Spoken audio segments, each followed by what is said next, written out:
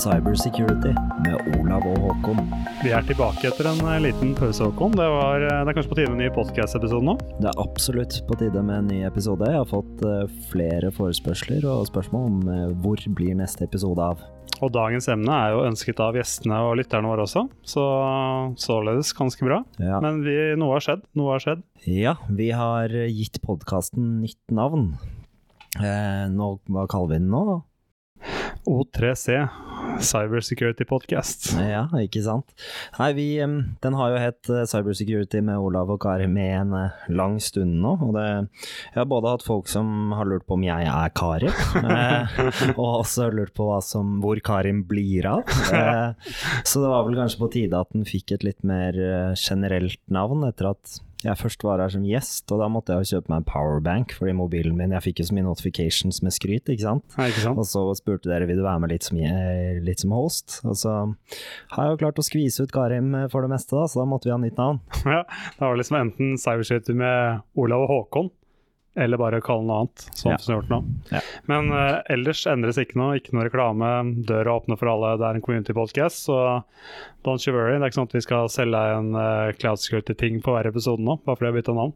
Nei, vi har ikke noe å selge i denne podcasten, her vi for å dele informasjon og gjerne ha noen gode diskusjoner, og kanskje gi oss selv muligheten til å mene litt, høylytt om ting vi mener man kan gjøre bedre. Absolutt, og vi har bikket 1000 følgere på Spotify, så det kult. Flere og flere som taler går oppover. Det gikk veldig brått opp fra januar, når vi fikk en ny podcast-host. Ja, det skjønner jeg godt. Veldig rart, men... Da tar vi sikte på 2000 snart, og så bare holde det gående.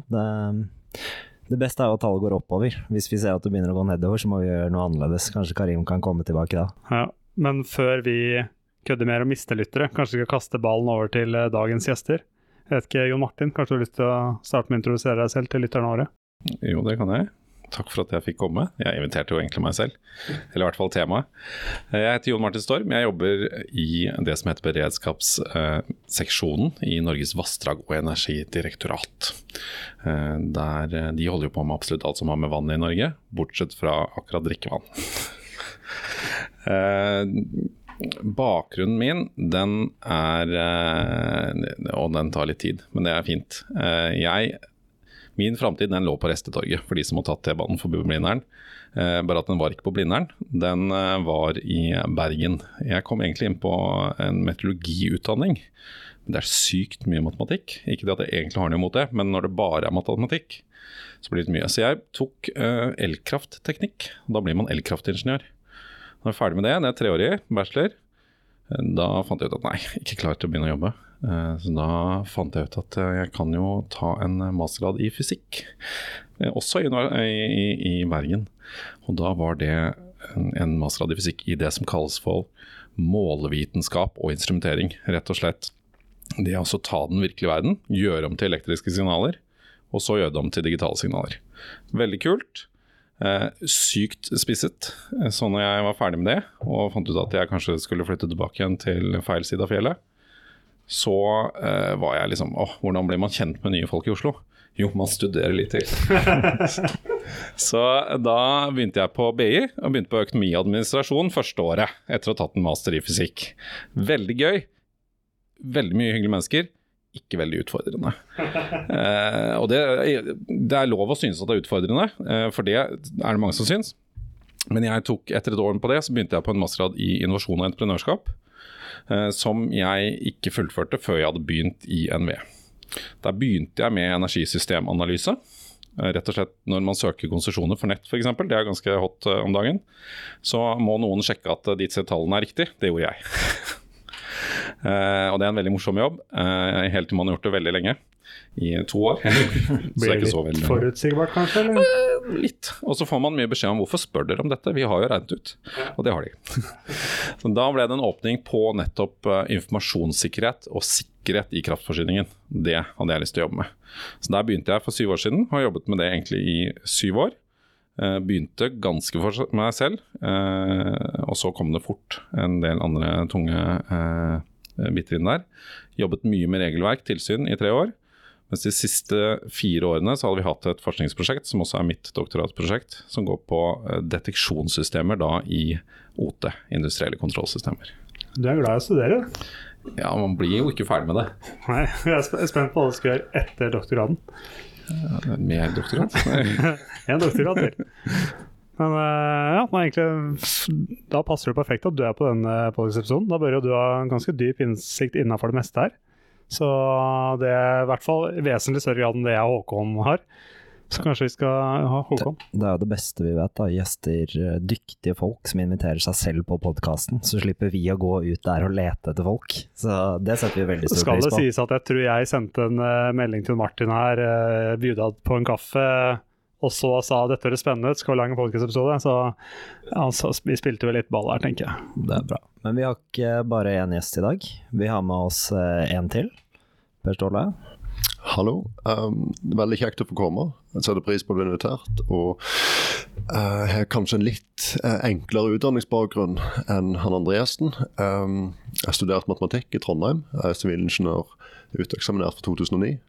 Så jeg liker jo dårlig å høre at du stopper noe hvor det var for mye matematikk. Men det får være ok. Og jeg har egentlig siden 2009 så jeg har jobbet med risikostyring mot industrien. Jeg nå I et selskap som heter ORS Consulting, med en gjeng med eksperter som jobber spesifikt med risikoproblemstillinger knyttet til industrien. Og jeg jobber tradisjonelt mye mot olje- og gassnæringen, som mange har, og de har jo en type standard på risikostyring som anerkjent både I utlandet og blant andre næringer som veldig god når det går på risikostyring. Så jeg har jobbet til forskjell fra andre her, så jeg har ikke samme cyberbakgrunn, men jeg har jobbet med risikostyring fra et industrielt perspektiv, og kjenner godt til regelverk og rammeverk som da gjelder I den sammenhengen. Og ser veldig frem til å diskutere sammen med dere her I dag dette grensesnittet mellom OT og sikkerhet, og hvordan bør tenke der og måtte belyse problemstillinger som vil være relevante både I dag og sikkert enda mer fremover. Absolutt, og du bringer oss med en vanvittig bransjeinnsikt der også fra et selskap som har spisset seg veldig på risikostyring og er eksperter der I stedet for å drive med alt. Og det beriker også de tankene vi kan gjøre I denne podcasten. Så det tror jeg blir veldig bra. Veldig bra. Ja, det kjekt, og jeg tror det vil også komme frem I diskusjonen, men det grensesnittet mellom sikkerhet og OT tror jeg veldig spennende og veldig relevant. Så jeg håper at vi kan gjøre noe nysgjerrige på det gjennom den podcasten her. Og jeg og Håkon har vært hos dere og stilt oss noen spørsmål rundt risikostyring, fordi vi føler at IT-bransjen litt kall det umoden der, og kanskje se til noen som gjør det på en litt mer profesjonell og gjennomtenkt måte, og se om vi kan liksom stjerne med litt kunnskap over til IT-verden. Så tror jeg det et ganske bra team her nå for å diskutere litt, men la oss starte litt høyt, kanskje 20-30 år tilbake. Hvordan så disse fabrikkene og anleggene ut av? Hva skjedde der, bare for å kle på lytterne og sette litt sånn kontekst? Jon-Martin, du får begynne. Jeg får begynne. Ja, det jo litt interessant, altså 20-30 år tilbake. Hvis vi hadde sett kraftsektoren, så var det jo faktisk en god del automasjon allerede for 30 år siden. Rett og slett fordi det blir jo ganske distribuerte systemer. Kan du tenke deg når vi skal produsere ting I hele Norge, og så bor vi ikke der hvor det produseres lenger. Det var før det. Sånn at vi må jo flytte den energien. Og det jo via nett og transformatorstasjoner og det som liksom skal flytte alt til der hvor vi skal bruke det. Alt dette må styres. Nå var det vel før sånn at man hadde personer på de fleste steder hele tiden. Mens nå, sånn sakte men sikkert, så har man jo funnet at det jo ikke nødvendigvis så fornuftig. Det kan være fordeler med det også, men man har prøvd å optimalisere det, og så putte inn mer automatiske systemer, altså det som kan styre det og håndtere det selv. Og rett og slett for at det skal gå raskt nok, altså vernsystemer for eksempel. Det skal jo slå ut på bare noen 200 millisekunder, og vi mennesker ikke så raske, så det må inn. Så har det blitt mer og mer da. Ser man jo at man ønsker å få mer og mer data ut, man ønsker også å optimalisere det, styre det bedre, og rett og slett kunne slå mer og mer sammen. Og det gjør jo at vi kobler det mer sammen, det blir mer digitalitet, det blir nærmere liksom I rene IT-systemer, selv om det fortsatt styrer den fysiske verden. Pluss at det kobles jo mer til andre type ting, uten at man nødvendigvis alltid tenker på konsekvensen. I må man, men mange andre steder så har man ikke alltid gjort det. Per Ståle, hva ser du fra de kundene og bransjene du innom? Jo, jeg ser mye det samme. Jeg tror jo det som ble tatt opp her er jo interessant for litt i kjernen av det er jo hvordan kan du balansere risikostyringer med samtidig effektiv drift. Fordi det kan være ønskelig fra en operabilitetsperspektiv å sentrere ting og flytte det, men samtidig jo lenger du tar logikken fra fysisk der prosessene skjer og der sikkerheten skal skje, så utsetter du jo for mer sårbarheter. Og vil du si det første innenfor industrien var jo at den flyttet på en måte fra å gå og lese av målere og justere ventiler manuelt, så flyttet den det til et kontrollrom fysisk på anlegget, så du var på et vis mindre beskyttet, men samtidig var det lokalt der. Nå er det mer og mer at opprettes operasjonssentraler og større avstand, og at du informerer, altså informasjon går langs andre kanaler over større avstander, og at egentlig styringen skjer fra en annen plass, som da naturligvis introduserer nye problemstillinger.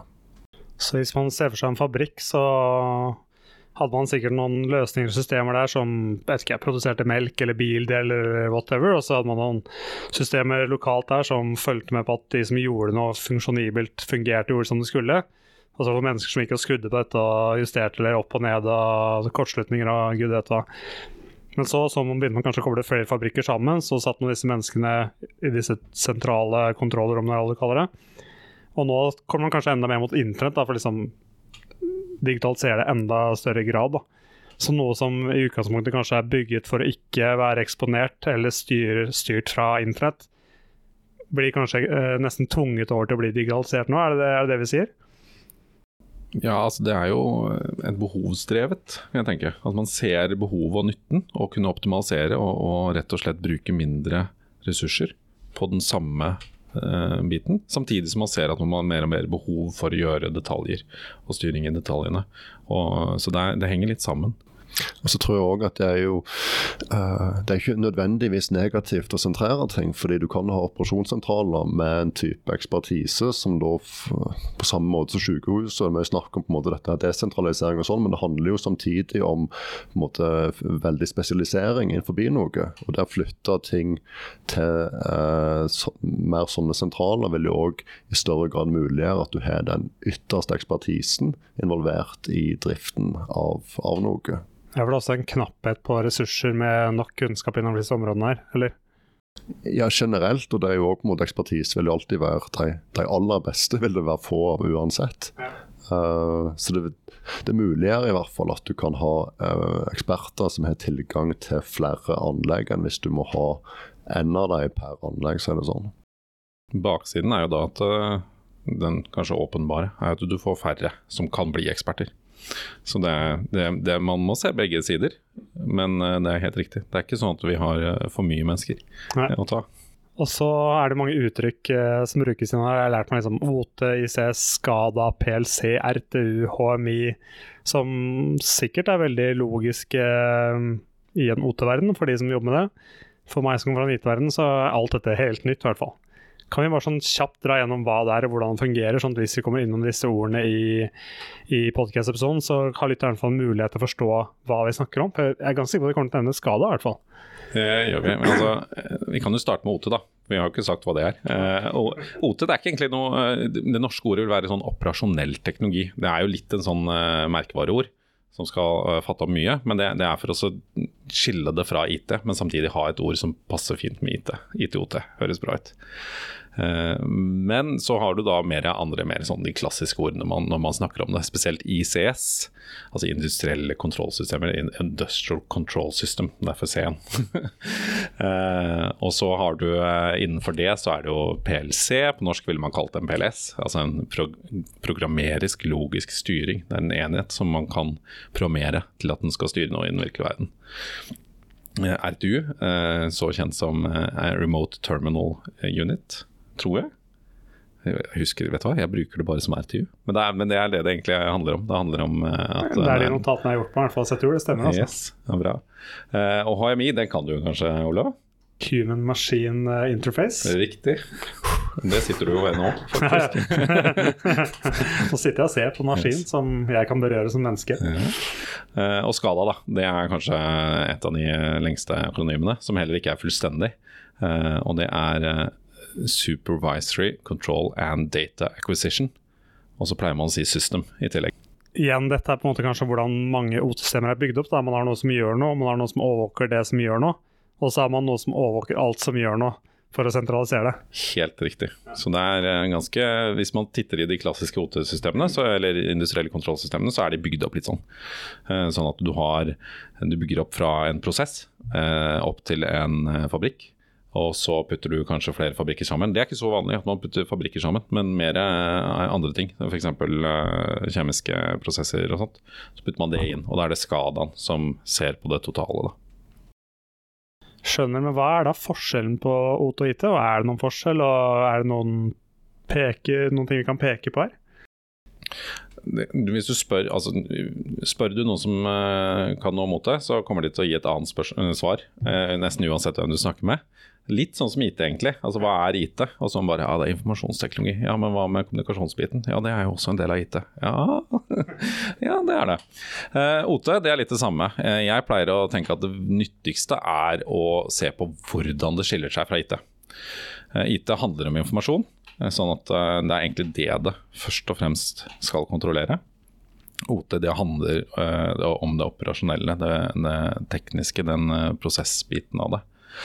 Så det på en måte det som styrer noe direkte fysisk i verden, tenker jeg. Eller overvåker for den saks skyld, men det viktigste kanskje det styrer noe direkte. Sånn at hvis du har et digitalt system som kan påvirke verden, så det OT. Så det kan jo da være veldig mye. Men det en fin måte å se på det på, for da kommer vi rett inn i nettopp det det som påvirker risikovurderingene rundt det, og hvordan du skal sikre det, og hvor viktig det For disse systemene må vel også hvordan vi ser utviklingen bli mer og mer koblet sammen, eller? Ja, absolutt. Og det jo mens jeg jobber med risikosikkerhet, tradisjonelt så har vi forholdt oss til OT, men OT ikke hoveddelen av det vi jobber med. Det veldig strenge krav fra myndigheter og fra andre som passer på om at sikkerhetssystem skal være uavhengige. De skal fungere selv om en operatør gjør en feil, tilsiktet eller utilsiktet. Skal sikkerhetssystemene være sånn at de slår inn. Du skal ikke få en stor ulykke, du skal ikke få en ulykkeshendelse, fordi sikkerhetssystemene skal være designet uavhengige og så autonome som mulig. Hva et typisk eksempel på et sikkerhetssystem i en eller annen bransje? Eller? Et typisk eksempel at du har en pumpe som skal pumpe en eller annen føde i et rør, og den pumpen kan levere et høyere trykk enn røret kan tåle. Derfor må du ha overtrykksbeskyttelse. Det som vanlig, altså det typisk du har krav om å ha 2 barrierer, og de barrierene skal være uavhengige, både fysisk, men også teknologisk. Så det du vanligvis gjør at du har et instrumentert system, som når trykket blir for høyt, så tripper du pumpa. Hvis det ikke fungerer, så har du et mekanisk system, en trykkavlastningsventil, som åpner hvis trykket blir for høyt, for å unngå at du ødelegger røret, for å sørge for at føden eller inventaret i røret går til en plass hvor du kan kontrollere det, og må styre det på en god måte. Og jeg tror jo, jeg skal ikke si at tradisjonell risikosikkerhet ikke bryr seg om OT, men OT, min forståelse av at det handler mer om oppetid og tilgjengelighet, og det på en måte vært ut forbi domenet til PT eller andre myndighetsentiteter. Det må opp til selskap og drifter det på en måte ser at de har oppetid som de tåler. Men på sikkerhetssystemene så kommer det inn og krever veldig mye. Men jo på en måte, det vil jo nødvendigvis bli et tettere og tettere grensesnitt, for igjen så ønsker du, jo mindre eller jo mer lokale de sikkerhetssystemene, jo tryggere blir det kanskje hvis alt kabler og det på en måte ikke programmerbart, det veldig enkel logikk, så kan det bli mer krevende å teste det og følge det opp. Så det på en måte operasjonelle argument for å knytte det tettere til OT-en for å monitorere det. Og i den overgangen så vil det jo også være mulig faremoment som må følges med på, rett og slett analyseres. For det er vel definitivt en verdi i å monitorere for eksempel det instrumenterte sikkerhetssystemet, da, så du vet om du var på vei til å få overtrykk i røret, eller at pumpen lagde for høyt trykk. Absolutt, og det på en måte det skiller tradisjonelt mellom det du kaller prosesskontrollsystemet og det som sikkerhetssystemet. Så prosesskontrollsystemet jo egentlig OT-en, så der har du har trykksensorer, du har transmittere som følger med på trykket i røret, sender signal til kontrollrom og initierer en alarm hvis trykket blir for høyt. Men det her sier at operatøren ikke agerer på alarmen, eller at det systemet ikke fungerer. Så kommer første barriere, som det instrumenterte sikkerhetssystemet. Og det skal være uavhengig av prosesskontrollsystemet. Så selv om prosesskontrollsystemet ikke fungerer, fordi det en feil, eller fordi det blitt hacket, eller hva som helst, så skal fortsatt det instrumenterte sikkerhetssystemet fungere. Så det skal slå inn. Og selv om det ikke fungerer, skal du ha det mekaniske sikkerhetssystemet til slutt. En god, gammeldags, analog åpning av noe fysisk som må redde dagen. Som en flapp eller ventil som åpner seg fordi trykket så høyt som det skal være, ikke sant? Men som ikke koblet til systemet helt tatt. Det som gøy her jo at dette her jo spesielt i olje og gass, hvor det har så mange sikkerhetssystemer. Det ikke alt OT som har alle disse på plass. De burde kanskje ha det, men det ikke tilfellet. Så det gjør jo det nettopp den der at du har kanskje bare et instrumentert sikkerhetssystem. Du har bare den der backup-løsningen, som også digital. Sånn at hvis du inne i systemet, og de gjerne koblet sammen, kan gjerne at du faktisk ruter det gjennom motorsystemet ditt også. Det kan man se på forskjellige typer løsninger. Men da, hvis du inne i systemet da, så kan du jo både faktisk styre selv, men du kan jo også da bare sette andre verdier i safety-systemet, sånn at det ikke reagerer i det hele tatt. Og hvis du da ikke har en ventil, så har du jo da en eksplosjon egentlig. Så det ser ut som man får et sånn single point of failure da, som vi kanskje liker å kalle det noen ganger. Ja, vi vil helst ikke ha det. Men, ja. Mens i et andre tilfelle her så har du jo flere barrierer og ikke en single point of failure. Yes, men det også interessant, fordi det med på en måte å ha en robusthet mot enkeltfeil ligger veldig på en måte, tungt fundamentert i mange regelverk, mange på en måte, sikkerhetsstandarder og risikoregelverk. Og det med mulige fellesfeil, hva en enkeltfeil egentlig kan være, og i hvor stor grad en også skal hensyn ta tilsiktede handlinger, og mer på en måte felles styring av kontroll- og sikkerhetssystem, eller i hvert fall felles HMI for det, vil potensielt kunne introdusere nye feilmoder som tar ut flere barrierer samtidig, og da har du problem. Så vil også på en måte, når en jobber med risikosikkerhet, så vil en helst designe det sånn at du ikke trenger de systemene i det hele. Hvis du har en pumpe som kan levere et trykk, så det beste om alt systemet den skal pumpe inn i, har en trykklassifisering som tåler det verste trykket pumpen kan gi. For da trenger du ikke de sikkerhetssystemet i det hele. Så det på en måte, det også, som sikkert IT-sikkerhet også, det beste hvis du kan ha et design som så robust at sjansen for fare liten i utgangspunktet. Men det koster mer. Ja, det koster mer. Det gjør det. Og klart, hvis du skal bygge et rør på 100 kilometer, hvis du kan spare noen millimeter veggtjukkelse og ha på en måte overtrykkssikringssystem i stedet for, så det klart det en avveiing der på risiko og kostnad som tas, absolutt. Ja, for jeg antar at her vil det kanskje være litt bransjeavhengig om man underlagt noen lover og regler, eller om man, som i kanskje mer IT-verden, kan selv vurdere da, hva som en akseptabel risiko og ikke. Fordi kanskje i en retail-butikk så det, ja, worst case får du kanskje ikke solgt shampoo, og så det deg det går utover.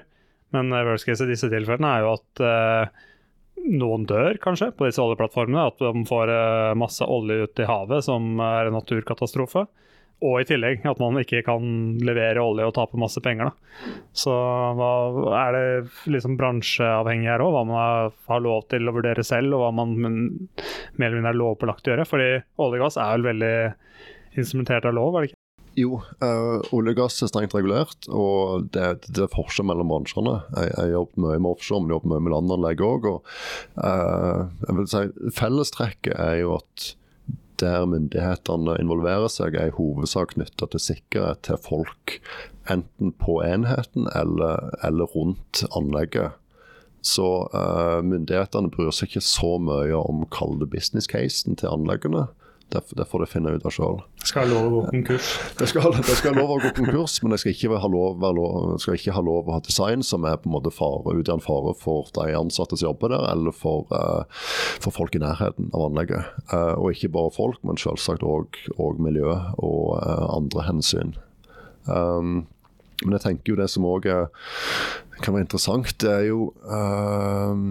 det har jo skjedd ting i verden seneste år som gjør at dette her med sikkerhetsloven og hvordan forholde seg til produksjon av olje og gass. Jeg vil jo tro du jobber i NVE, dette med kraftsikkerhet, når OT-systemet må håndtere en type samfunnskritisk oppgave, så blir det jo veldig interessert å høre hvordan tenker det knyttet til hvordan tenker rundt tradisjonell sikkerhet, for eksempel i olje og gass, hvor du har en krav til uavhengighet og ekstra krav til barrierene i sikkerhetssystemet. Ja, for det der jo en veldig sånn viktig avveining, og det også noe vi veldig opptatt av. Altså, vi jobber jo med kritisk infrastruktur i NVE og skal sikre den, og da har vi jo en helhetlig sikkerhetstilnærming. Det som fører til mest avbrudd i Norge jo fortsatt vær. Så det jo for så vidt, det må man håndtere. Men når det kommer til sikkerhetsting, så vi veldig opptatt av at det strøm. Og man har høy oppetid, hvis man skal si det. Høy grad av forsyningssikkerhet, og det har vi i Norge. Men likevel så det jo mye bedre at det ikke strøm, hvis noen hadde faktisk blitt skadet av det. Så det jo da DSB sin side, Direktoratet for samfunnssikkerhet og beredskap, jo veldig opptatt av elsikkerhetsbiten. Når vi tenker på det med at vi skal ha høy grad av forsyningssikkerhet innenfor cyber, så jo det et sted hvor vi kanskje må være litt mer runde i kantene på hvilke krav vi setter. Fordi det ikke like modent, og det et lovkrav eller forskriftskrav, de skal jo helst leve en stund. Det ikke sånn at du bare bytter de hele tiden. Det føles kanskje sånn i vår sektor. Men du skal ha litt forutsigbarhet for selskapene. Helt riktig, og det kjempeviktig. Så vi har for eksempel mye mer detaljerte og lange krav på hva slags type lås du får lov til å ha på forskjellige typer viktige anlegg og sånt. Mens innenfor cybersikkerhet så det litt mer fleksibelt, men vi følger jo en del standarder. Så det sånn naturlig bygget opp at alle systemer som viktige, de skal sikres. Det liksom grunnbiten, ferdig.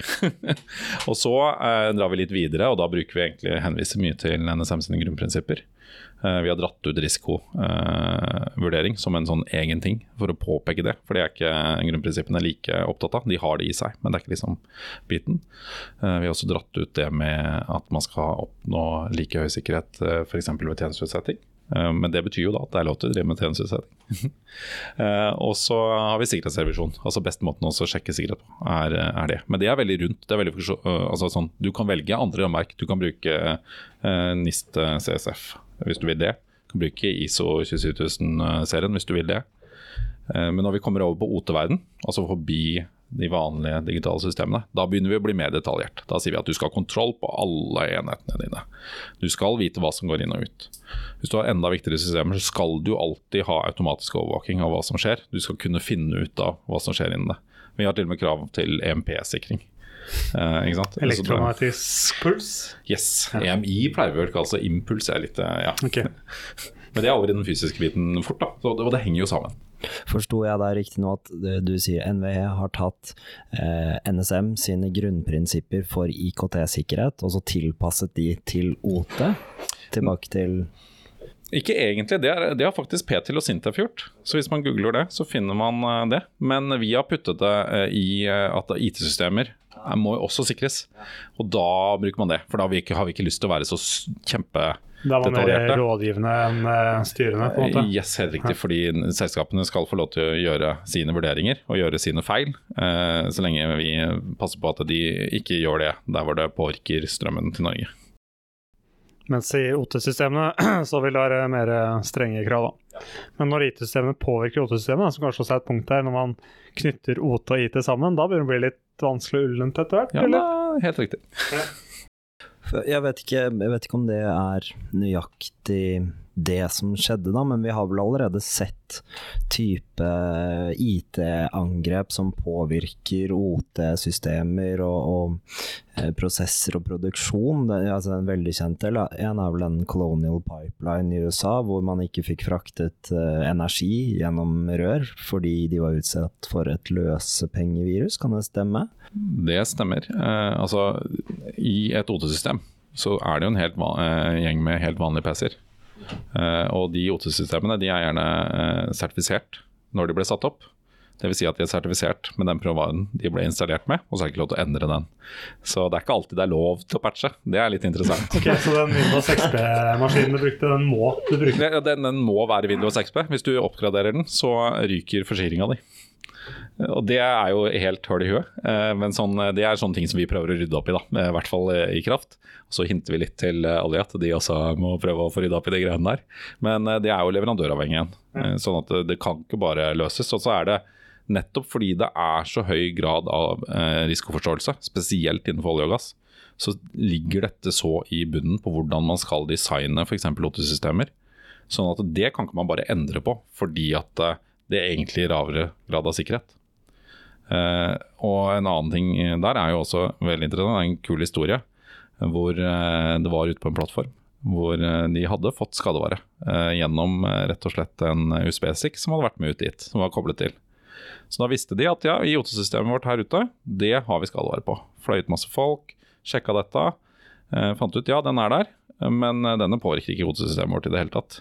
Og den roter rundt og prøver å gjøre ting, men hva skal vi gjøre? Og IT-sikkerhetsfolka bare, nei, du må restarte. Kjør det ned, restart. Og hva sier man da hvis man er plattformsjef? Jeg vil jo helst ikke stenge den plattformen. Det skal mye til, vil jeg tro. Men hva skjedde? Det er interessant. Nei, de stengte jo ikke ned plattformen før det var vedlikeholdsperiode, for det var jo ikke et problem. Og der er vi over på risikovurderingen din, ikke sant? Stemmer. Skaderen har bygd for noen andre, og benytte andre systemer og løsninger enn hvordan man befinner seg. Og dette er også interessant, fordi man sier alltid, eller alltid, vet jeg ikke, men når jeg snakker med andre som meg som ikke forstår så mye i OT-verden, så sier vi kanskje, ja, men OT er jo helt isolert, airgap av whatever, men som du sa nå, en leverandør kommer inn med en maskin, skal patche noe, koble seg på noe, montere noe, overvåke noe. Eller som du sier nå, du har ikke lov til å bruke en annen maskin enn den ble sertifisert med. Ja, så på et eller annet tidspunkt, det var kanskje sånn Stuxnet skjedde, at noen koblet til noe som ikke man trodde at skulle koblet til, og fikk tatt det ned. Så Stuxnet kunne jo ikke vært mer airgapped, og så var det ikke det da. Likevel, ikke sant? Så det var verdien i det. Man skal aldri ta utgangspunkt i at ting er airgaps, og det er en sikkerhetsting. Det kan kanskje gjøre ting litt vanskeligere, så det er ikke det at det ikke er et sikkerhetstiltak, men det er ikke det eneste du kan ha. Det er litt vanskeligere fra internett bare, men ikke umulig. Men hvis jeg snakker litt sånn på sikkerhetsforskjeller og utfordringer, vi har vært litt inne på allerede, men jeg ser for meg at en angriper i en IT-verden får fotfeste innenfor oss en retail-kunde, ser, ja, her bruker de mye Windows, de bruker denne beskyttelsessoftwaren, disse løsningene. Kjøper de selv som SAS-løsninger, tester på sin maskin, ja, denne skaderen fungerer, blir ikke oppdaget. Men hva med en OT-verden da, sånn som du sa nå? Ligger masse skadevarer der, prøver å gjøre noe greier, den får ikke gjort noe. Hvis en angriper får fotfeste og ser masse signaler og ting på maskinen sin, så det er ikke så lett å skjønne hva som gjør hva, altså, eller hvis han sender dette signalet eller denne kommandoen, hva skjer i PLC-en da, liksom? Det må jo kreve en høyere innsats og mer en angriper som har på en måte helt andre kapabiliteter enn på gutterommet her da. Det er helt riktig. Det er helt riktig. Altså, det kan bli skadet av krypto som alt annet, og da får du jo nedetid. Og det er klart, altså det er jo en av de tingene som er stor forskjell på IT og OT. Det er den CIA-triaden. I OT så er A alfa og omega. Og integritet er jo fortsatt selvfølgelig viktig. Verdiene bør jo være riktig. Men konfidensialitet er liksom, ja, hvis noen fikk vite hvordan vi produserte akkurat dette akkurat nå, så var det kanskje ikke så viktig. Men det gjør jo at man får en litt annen verdi på nettopp det, sånn at nedetid blir alt. Så det ikke sånn at en angriper nødvendigvis trenger å kunne så mye for å ta ut noe. Men hvis de skal ta ut den fysiske verden på en ganske heftig måte, da ikke det nødvendigvis kjempelett. Altså du kan ta ut IT-biten, OT-biten, men du ødelegger kanskje ikke noe av systemene. Nei, absolutt. For det å drifte sånn anlegg krever mye kompetanse, og det krever jo en type ingeniør- og prosesskompetanse som tradisjonelle hackere sikkert ikke har. Så det vil jo være mer i på en måte større angrep av andre aktører, at det vil kunne ha både den IT-messige og den ingeniør-prosessmessige kompetansen til å faktisk vite hvilke grep du skal gjøre hvis du har tilgang til OT-en for å lage mest mulig krall. Og la oss si fra et sikkerhetsperspektiv så jo ambisjonen vil jo måtte være at sikkerhetssystemene dine så gode at samme hva noen som får tilgang til OT-systemet gjør, så vil sikkerhetssystemene uansett slå inn og fungere sånn at du unngår en stor ulykke eller unngår en ulykke for deg på fabrikken eller på plattformen. Et annet godt eksempel det som de forskjellige angrepene mot ukrainsk infrastruktur i energi. Hvor det første angrepet som vi har fått lære om i hvert fall, det jo egentlig et IT-angrep på OT. Hvor de hadde tilgang til en eller annen form for fjernstyring, altså noe TeamViewer eller noe annet. Og da brukte nettopp det som operatørene bruker for å så slå ut brytere i nettet. Samtidig så hadde de da fått tilgang til noe, skal man si rutere da, for å gjøre det enkelt, i nettet, noen gateways. Og så brikket de samtidig med ny firmware-oppdatering. Så det som skjedde da var at de slo ut strømmen, brikket nettverket, så da ble det utetid da, 250 000 ute i noen timer. Og det høres jo voldsomt ut, men det var 250 000 uten strøm i noen timer. Det ikke 70 millioner eller sånn i Ukraina, eller jeg vet ikke hvor mange som var der. Ikke sant? Så det var ikke den store konsekvensen. Den store konsekvensen var jo at man måtte jo da drifte alle de stasjonene hvor dette hadde skjedd, manuelt i 68 måneder. Det en ganske heftig konsekvens. Mens neste skadevare, den var jo spisset mot industrielle protokoller, hvor de faktisk selv kjørte kommandoer ved hjelp av skadevaren. Det var ikke noen store konsekvenser der heller, men da viste de virkelig at de hadde skjønt dette industrielle domenet i mye større grad. Da hadde de fått med seg noen ingeniører som visste hvordan det fungerte og hva de kunne gjøre, og ikke bare noen IT-folk som satt og kødda litt rundt. Mest sannsynlig hadde de fått med seg noen gode ingeniører, så hadde det nok vært større konsekvenser. Men, de hadde fått med noen helt OK ingeniører. Bare bachelor, ikke stilling der altså. Sorry. Men egentlig ekstremt interessant. Har lyst til å ta ballen litt videre. Så begynner vi kanskje å se litt IoT og enheter på disse lukkede nettverkene, fordi man ønsker en enkel og rask måte å digitalisere på. Har du sett noe eller gjort noen erfaringer der? Det jo en naturlig utvikling. Altså IoT jo veldig stilig. Jeg jo i utgangspunktet teknologioptimist. Jeg har en sånn caps hvor det står ansvarlig digitalisering. Jeg glemte å ta med den i dag. Den rød, eller? Nei, den faktisk hvit. Ok, bra. For de som tok den. Gjennomtenkt. Så det helt naturlig at man tar inn det. Men man må jo tenke på, hva det de gjør? Hva konsekvensen av det? Det vi kan se da, i noen sektorer, jo at man kjører IoT ut på en site. Men hvilket nettverk det man har på den siten? Jo, det jo bare OT-nettverket. Og så kjører man det inn der da, før man kjører ut i sky, fordi at man tror det bedre. Så det jo en utfordring. Men det ikke en utfordring hvis man ikke, altså hvis man tenker gjennom det, så det helt naturlig og helt fint. Men da bryter du nesten kanskje en air-gappen på det OT-systemet da, med å koble en IoT-enhet ut på internett, det man tenker? Ja, du bryter den, du får i hvert fall en ny vei inn da, som du ikke har tenkt over. Det det, og den kan være ganske dårlig sikkerhet, for det vet vi om IoT, at det skal virke. Det det de gjør først, og så ser de om det en vits å gjøre noe mer. Ja. Så det en utfordring. Jeg vet ikke om du har vært borti noe? Jeg har ikke vært så mye borti det, men jeg merker jeg jo på en måte den med desidert minst IT-kompetanse her, og jeg kjenner jeg lengter etter kabler og manuelle analoge ventiler, og jeg ser at ingeniøren kommer frem her. Ja, ingeniøren kommer frem, og jeg tror jo det på en måte, det nok jeg tipper at det en bekymring eller litt sånn tradisjonell tenkning som mange fra min verden tenker. Så jeg tror jo også at vi ser jo bevegelsene som skjer og trendene som så jeg tror det på en måte ekstremt viktig at sånne som jeg og andre som jobber med risikosikkerhet, og ikke minst myndighetene, at de tar inn over seg dette her, og at de klarer å tenke mer helhetlig rundt risiko. Vi snakket jo litt om det før møtet, altså risikostyring, det er jo folk vil kanskje være uenige, men det er på en måte, det er jo ikke disiplin eller industrispesifikt, det er en metode som på en måte er anvendbar i alle sammenhenger, og det er å klare å løfte blikket litt og tenke utover sin tradisjonelle med å jobbe med utilsiktede handlinger på tekniske systemer som er uavhengige fra OT-en. Det er på en måte være her og lære mer om det og diskutere med de som jobber med OT og se på en måte større bilder hvordan det endrer seg, tror jeg er veldig viktig for oss og andre som jobber med det samme i vår bransje. Men det er ikke så lett da, altså inn på det vi kaller luktenettverk. Hvor er det panelovnene deres er koblet til, Olav og Håkon? Nei, min rettet på internett, skal jeg si, på ruteren i hvert fall. Ja. Så jeg våknet til et veldig varmt hus en dag, når noen hadde, uten å shame en leverandør, hadde sluppet en patch som kanskje var litt dårlig. Og sats på at den ruteren sørger for at de ikke får lov til å snakke seg imellom internt på nettet da, kanskje?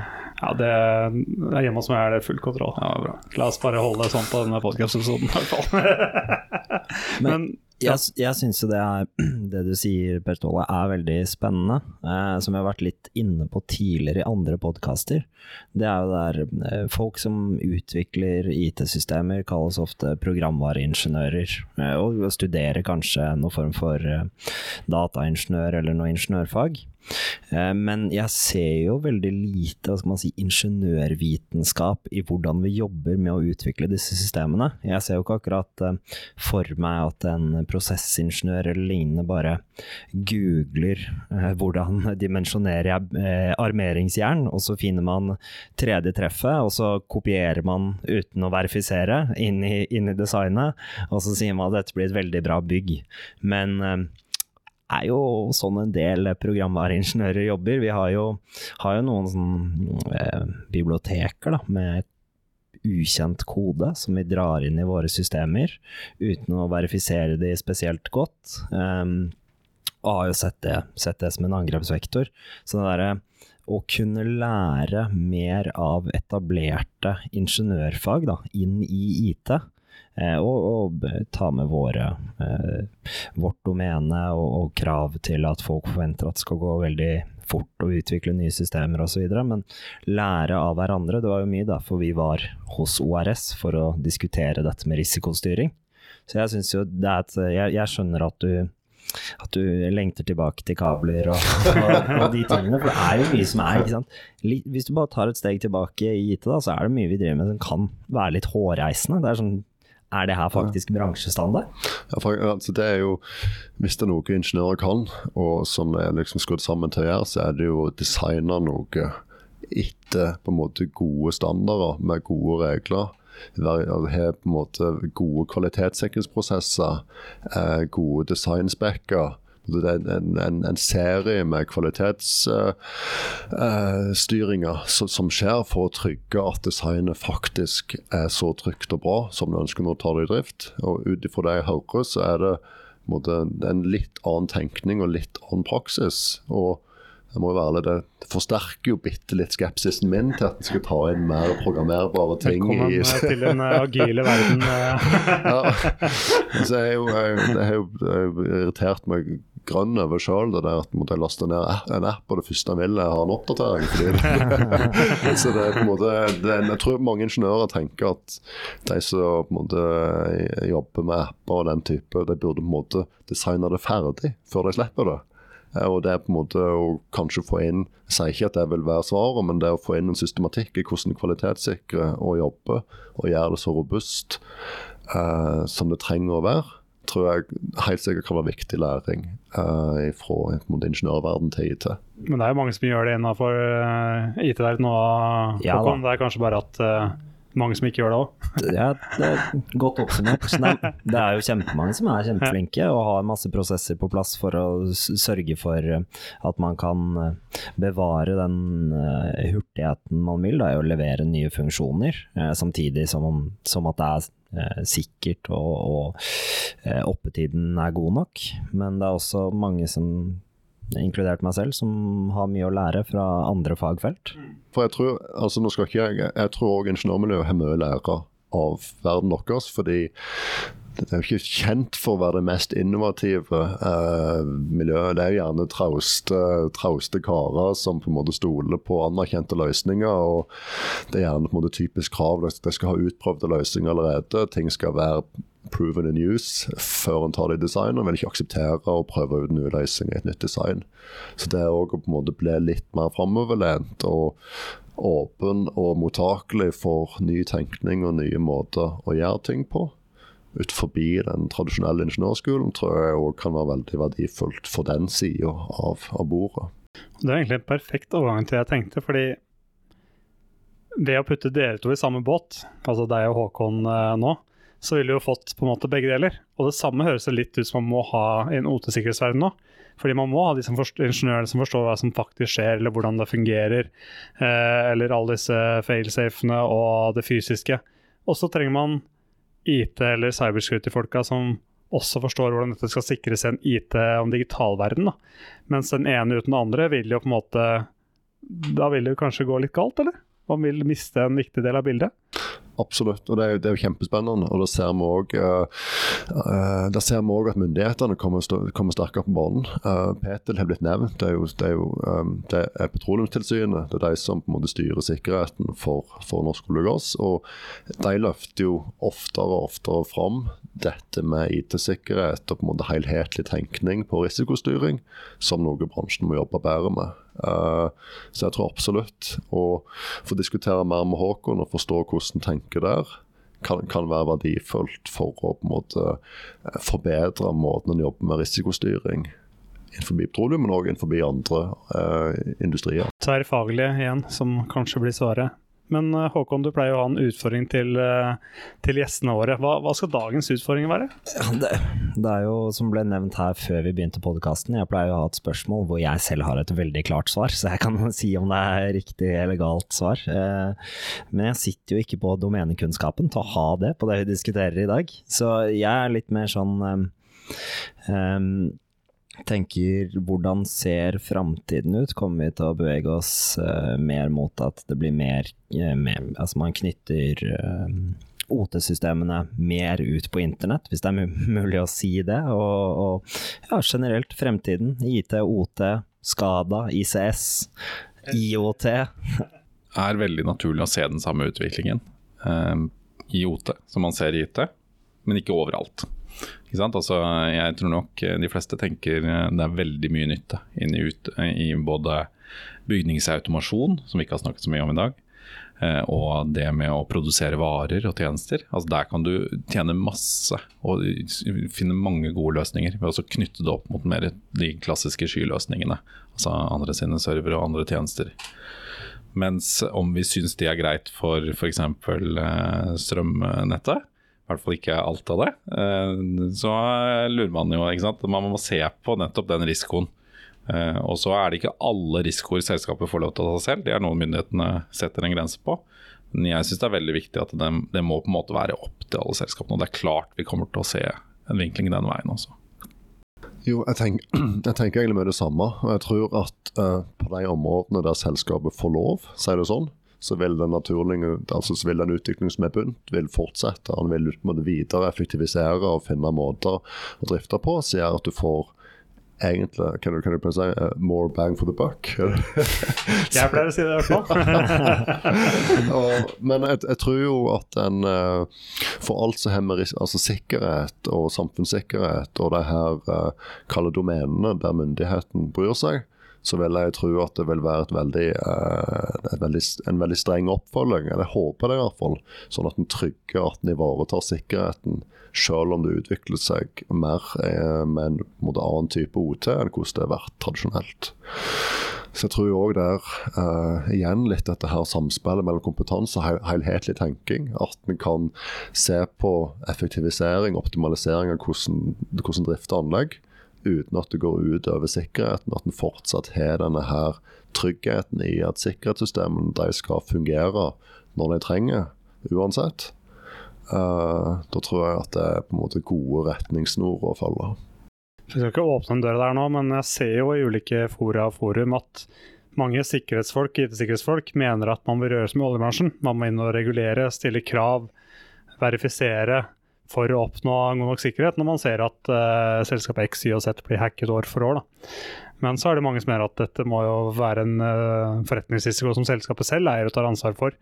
Så tror jeg ikke vi skal ta den nå, det er kanskje en egen episode. Men hadde vi ikke et godt svar på det tidligere? Det må være lov å gå konkurs, men hvis noen blir skadet, så er det veldig dumt. Ja, kanskje det er fasiten. Ja. Så hvis menneskeliv kan gå tapt for at du hadde for dårlig sikkerhet, så bør det reguleres. Mens hvis du ikke får solgt shampoo og går konkurs fordi du fikk for høye kostnader og ikke tjente penger, så er det greit. Ja, tenker det. Da har vi 2 streker under svaret. Men da er det bare å takke gjestene, kan det ikke? Jo, tusen takk for at dere kom. Det var en veldig interessant diskusjon. Jeg tror jeg hang i hvert fall på halvparten trend, så det må jo være bra. Det var ikke så verst. Ja, jeg skal ikke skryte på meg noe særlig mer. Selv takk, veldig hyggelig å få komme, og veldig kjekt å få lære mer om OT fra ekspertene på det. Samme, veldig hyggelig å kunne delta og bidra. Hvis noen har noen spørsmål, så får du bare slenge dem til meg eller Håkon eller dere direkte, eller hvordan du vil, og så skal vi prøve å besvare. Og så er det bare å ønske alle lytterne en god påskeferie når de hører på denne episoden. Og hvis du har litt dårlig samvittighet for at noen gang går dårlig på fabrikken din, så har du noe å gjøre når du kommer tilbake fra påskeferie. Takk for oss.